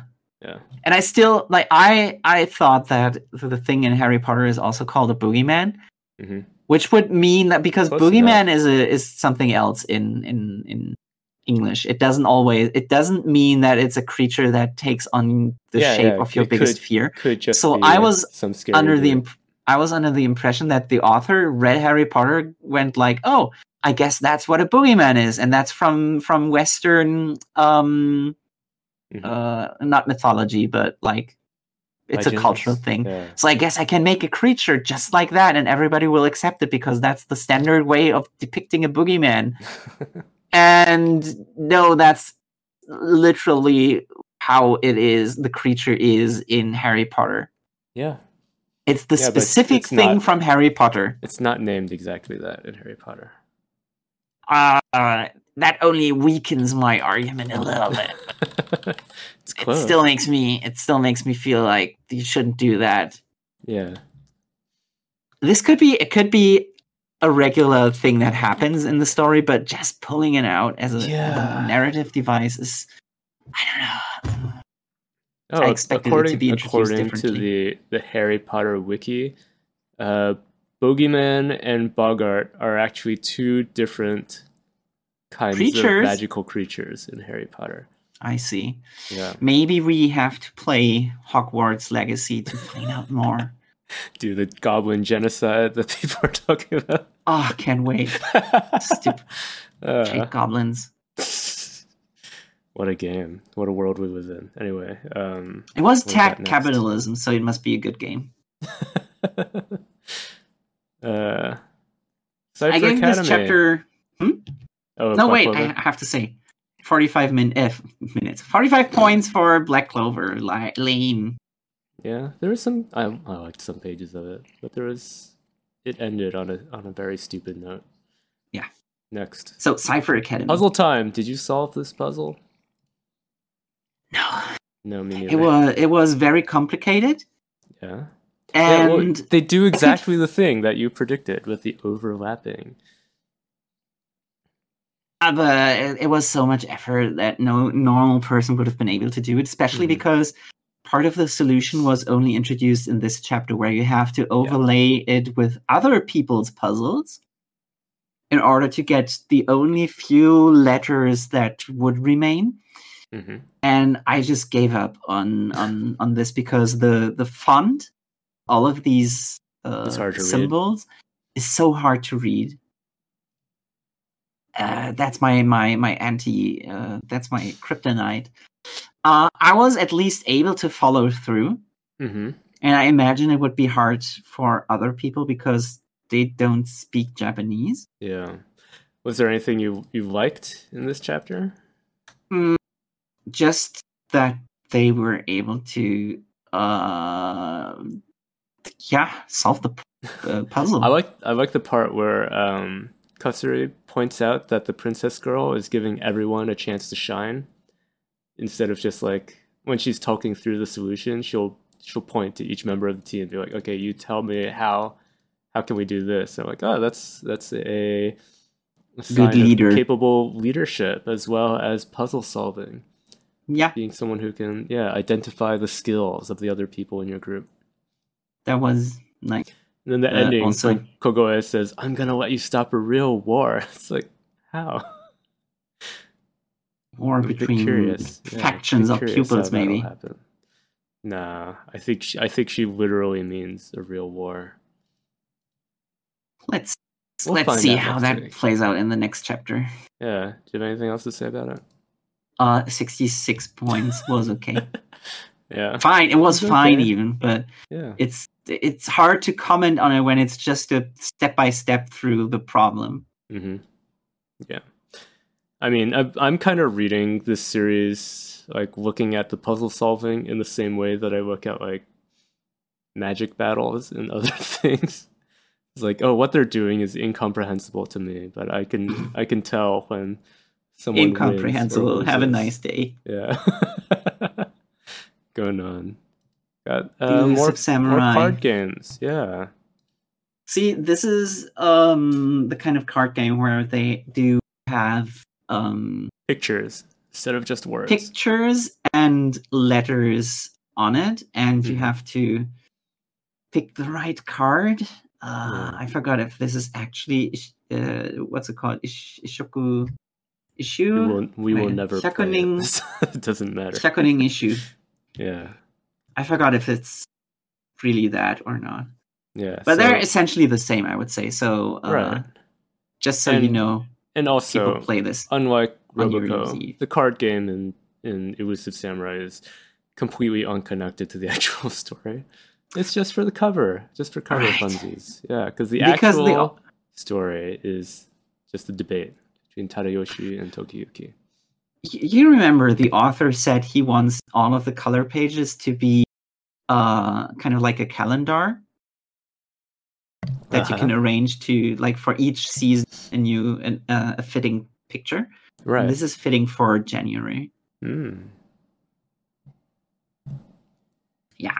So, this chapter is, I can summarize it. It's titled Debate, and it's where Tadayoshi tells Tokiyuki that facts don't care about his feelings. And Tokiyuki like turns it around by saying, "Enough talk, have at you." Basically, yeah. He basically rebukes Tadayoshi's argument from last week with the same argument that I made, which is, that even though if you're logically, like factually correct, everybody thinks you're a villain, and that makes you wrong. So I was right. I can summarize the whole argument. The way I think that pretty much covers it.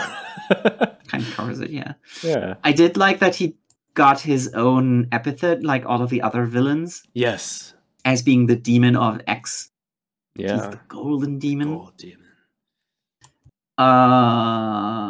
And also was kind of a nice touch that Tokiyuki gets up on his horse and stands, which then puts him in a higher position than Tadayoshi, because that is how you in cinema show that somebody's he's gaining the upper hand. He's metaphorically and physically taking the higher ground. Yes. And then the way he rebukes the argument as, I'm a child, this is disgusting, and nobody who has feelings would agree with you, and I'm appealing to all of the feelings of everybody involved. Yeah, this is a classical thing with debating. Is a lot of people then, they follow their instincts on this sort of stuff, where you can be very logical, but if you forget about people's moral intuitions, then everyone will still be against you. They're like, I don't know why, but this guy just seems wrong. Yeah. Yeah. That was fine. 64 points. Good job, Tokiyuki. But there's still that group of soldiers who are like flanking them. So even winning the argument doesn't mean you're going to win the battle. Well, not yet, but Tadayoshi is outnumbered, and he doesn't have that many cool guys. Mm-hmm. And Tokiyuki has a lot of cool guys. That will surely bring victory to the Hojo. But we can move on to Witch Watch. Witch Watch. Which is also, it doesn't really take that long this week. This chapter is about how Miharu's vampiric rose ties Moi and other members of the household together. Yeah, for once, magic bullshit being there just to be funny, coming from Miharu instead of from Nico. For once, but it switches around and it ties Miharu and Jekyll together. And I'm a little sad that it's trying to subvert our expectations. Mm-hmm. Right. Because at first it suggests that's going to be Nico and Moi together. Yes, and that's so nice. It is. Look at this nice page of them, of her imagining how it would be. Yeah. And that's all we get, because then it switches to tying Moi and Keigo together. And everything that Nico imagines happens with Keigo. He gets it instead. It gets more and more outrageous when they get tied together on their backs. There's a really bizarre scene where they're in the supermarket and an old guy comes up and is like, diversity's good. What's up with that? I mean, I can kind of divine he's misinterpreted their relationship. He thought they're holding hands. He's like, I'm going to show that I'm a modern man. I could appreciate this. This feels like it's a dig against YouTube videos where people in Japan go like, let's see what Japanese old people say about LGBTQ. And then they ask random dudes, and most of them are like, no, that's okay. I'm fine with this. We are in a modern world, and we don't have to be so anal about things that pertain to this kind of stuff. And then sometimes they get one of them who's like, nah, I wouldn't want one of my grandkids to be LGBTQ. But this guy is preemptively coming out as like, one chance to show that I'm not one of those old guys who don't like it. And I don't know if it's making fun of those kind of old guys or of YouTube videos that try to do that, or if it's really making fun of LGBT. I don't know. Let's say it's making fun of those YouTube videos, because I feel like the author of this is very conscious of what happens on YouTube. So many chapters have been about YouTube, so he does watch YouTube. Obviously. Yeah. At the very least, the final punchline of the chapter is that the traditional Fujoshi bait is true again. I kind of, if only that was what the whole chapter was all about. Right. Make a traditional chapter where the characters are tied together and they have to be like, oh no, this looks like we're kind of dating, and we kind of actually are, but we can't be too open about it. Yeah. Because Miharu and Jekyll they meet in secret. Kind of dating. Yeah. He's sucking him dry every day on a regular basis. Dating. I just meet this guy in secret after school where he sucks me dry. He is so invested in our relationship that he wanted to meet my family. Yeah, that's right. He came to my house. Hung out with all those monsters. Yeah. That's what I wanted. Anyways, it was a funny chapter. It was fine. I gave it 62 points. It subverted my expectations too much. Oh no. Ryan Johnson showed me how he pours a glass of wine and then he poured it next to the glass, and that was I knew what he was doing, but I wanted him just to pour the wine. Just do the thing. Do the thing. Next up is PPPPPP. Did anything happen in PPPPPP? You would be surprised if you read PPPPPP to know what's happening in PPPPPP. But first of all, we have to look at the popularity survey poll where they figured out that Miming is the most popular character. Really? And the main character is, as always, only second place. Yeah, well, that's expected. Mysteriously, Dada Sensei gets in the top 10, but only with 79 points. So. I didn't even notice 6 people voted Monkey D. Luffy as. Wow, what does he play? They just voted for him. So odd. So what does happen in this chapter that was so surprising to you?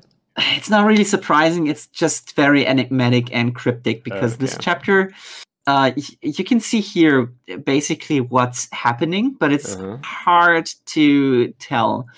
A flashback reveals that while Gakuon Otogami was playing piano one time, toddler Lucky touched the pendant that contains his wedding ring. Because he's not wearing it, he just puts it in there.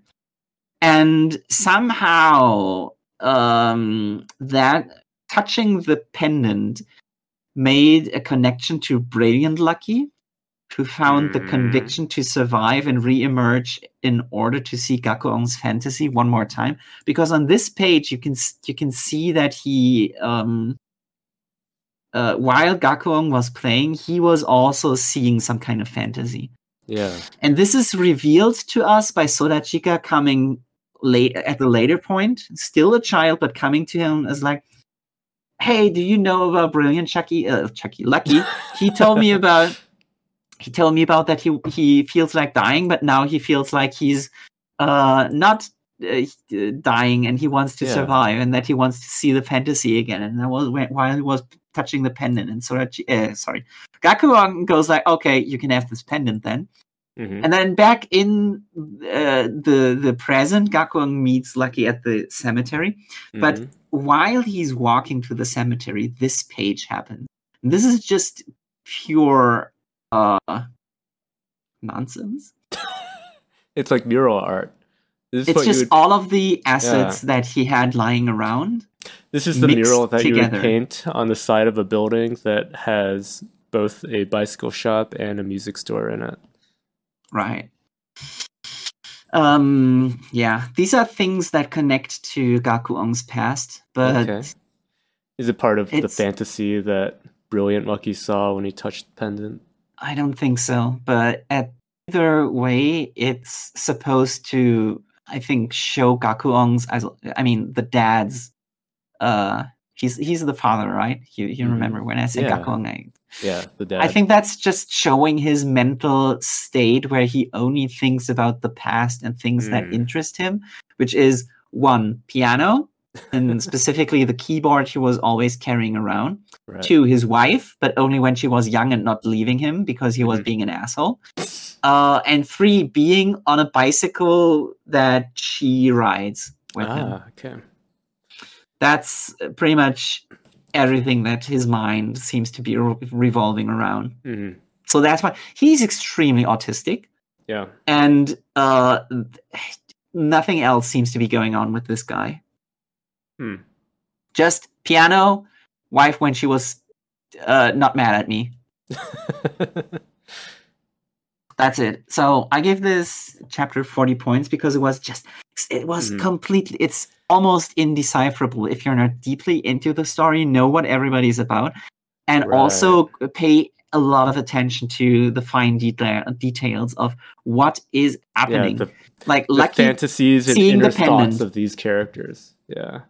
Nobody explains to you that what the pendant is. You have to pay close attention. That you see Gakong taking his ring, putting it into the pendant, and later on when I think wife dies, he puts the other ring inside there too. Or maybe she left it. Either way, it contains both rings. So now Sorachika has both rings. Mm-hmm. I don't know what the significance of that is. And why Brilliant Lucky has some connection. Activate him. Why does I don't know, but apparently Yeah. It's just a connection to Lucky's childhood, I guess, when he was watching his dad play. Yeah. Yeah. Just like look at this page and be like, oh, this is what PPP is all about. Yeah, I don't want to read this. It's about chaos. A lot of people in the comments are always like Pikachu, but this is I would say this is how somebody is tricking you into thinking it's deeper than it actually is. Wow. Harsh words. By the way, I tricked myself into missing that we were supposed to talk about Ginka and Gluna.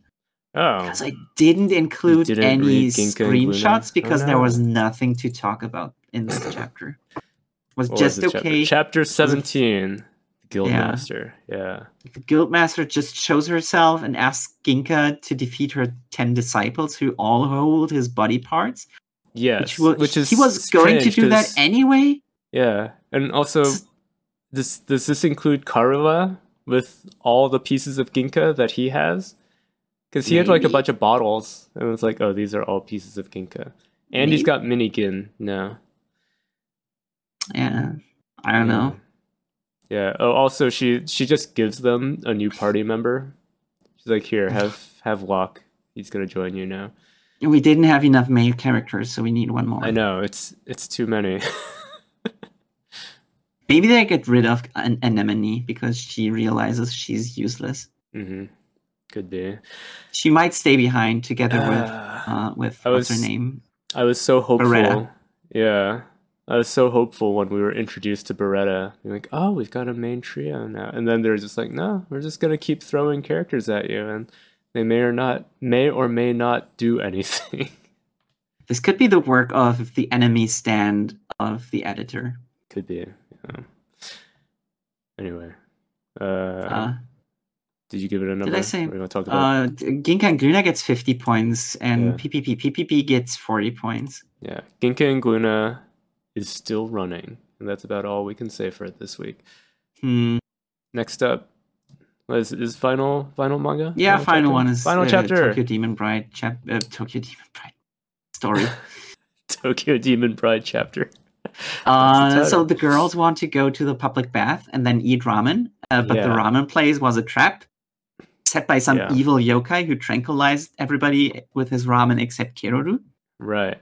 What's up with Jump these days and having enemies show up in ramen shops? They just realized ramen evil. Ramen good. No. Jump proves that I'm correct. I'll be your enemy in the ramen shop. The perfect. No, actually, it's you'll be safe because you'll be like, no, I don't want ramen. And I'll be like, I want ramen. I'll go in, and then I'll meet my enemy in there. See, because the perfect fast food is hamburgers, and if you all fall for the allure of ramen, then like you're all. Do people suckers. consider ramen fast food? It's not like you could take it out with you. Ramen is definitely fast food. You're supposed to like slurp it up. I guess I classify it differently with hamburgers, which are like carry out food, because anything where you're still expected to like sit down with a big bowl of something, I'm like, it's not quite. Fast food is probably classified by how quickly it can be prepared and how quickly you can eat it. Okay. And ramen, they pour it into your bowl and you slurp it up at the same speed. You don't have to take it out, but that's how they make it. And burger is superior because you can take them with you. The debate goes on. I think the debate is settled. No, it goes on. We'll have to see if anybody attacks you in a burger shop. Ha! You wish. I'm going to be the one who attacks you in order to get more burger. But sometimes they have like these really creepy statues inside the burger shop. Like if they come alive and become the enemy, that'd be scary. Statues? Like Ronald McDonald statues? Yeah. No, the king is worse. There's usually not statues of him though. The king is I've never seen the king statue. I've seen Ronald McDonald statues. I've seen Colonel Sanders statues. Yeah. Those are always fun to take photos with because you can do stuff. Oh no, don't do stuff to them. What kind of stuff for the photo? Doing? Just for the photo. Like you can sit on Ronald McDonald's lap and be yeah, that's fine. Just hanging. And they always dress up the Colonel Sanders statue and stuff. Yeah, it's great. See, that's fun stuff. Can you do fun stuff in a ramen place? I think not. When you go into the ramen place and they get mad at you because you didn't drink the salty broth at the end. It's the best part. Look at this gross ramen man. What was the point of having the sob story and making the ramen place about like, oh, this is the couple that makes the ramen? And yeah, I think that's probably his actual backstory. He's a ramen yokai and he and his wife made ramen and his wife died. So now he's gonna kill any others who fight yokai. It seems like pointless decoration just for the trap to seem more legit. Yeah. I mean, there's not really much to it. It's just they go into a weird ramen shop and the shopkeeper wants to fight them. The thing that I thought was kind of weird is when they talk about the symbol that people who fight yokai use. I glossed completely over that. Yeah. It doesn't, like, nothing comes of it. Kuroda is just foreshadowing look at for later. Symbol. Yeah. When the series is over and nothing came of it. That's right. Yeah. So I did not have much thoughts for this chapter. Yeah. 10 points. Very bad. Please end. I don't need it. This is not what I wanted. It continues to be not what I wanted. And, yeah. Whatever. Put something else in. Finally, what's this? A one-shot? That's a one-shot by the author of what's it called? Toriko, and also Build King, which was bad. And seeing this, I did not read any of Build King main character. Build King was really bad. Build King. Yeah. I mean, Build King had a few things that I would say were interesting, and it was a better opportunity for his sense of humor. But at the same time, I think his visual style is so detestable. Yeah, I get what you mean. And like his design sense. If this is the main character of the one hero? Shot. His earrings remind me of someone else. Someone from Hunter x Hunter has earrings like that. Probably. Yeah. But like, who looks at this and goes, "This is cool. I want to read it." I don't know. Dude with jewelry and twin tails in a weirdly mystic way. I don't. and it's called Luck Luck, by the way. Oh. What's the deal with authors always choosing the worst kind of title that already exists in the magazine? Huh. We have Undead Unluck. Yeah. Why would you call it Luck Luck? Same with Ayashimon coming out when Ayakashi Triangle is already out. Same with Dororon coming out when that's right. When Dandadan is Dandadan is. Why would you do that? Good question. All in all, this issue of Shonen Jump, it averaged out for me at 52 points. This was really bad. This is not a good way to start our new year, and maybe this is part of my horoscope being bad. Unfortunate. I'm very unlucky this year when Jump is already bad. Another issue is coming out so soon because we took so long to be able to record this. Wait, when do you think the next issue is coming out? This weekend, isn't it? No.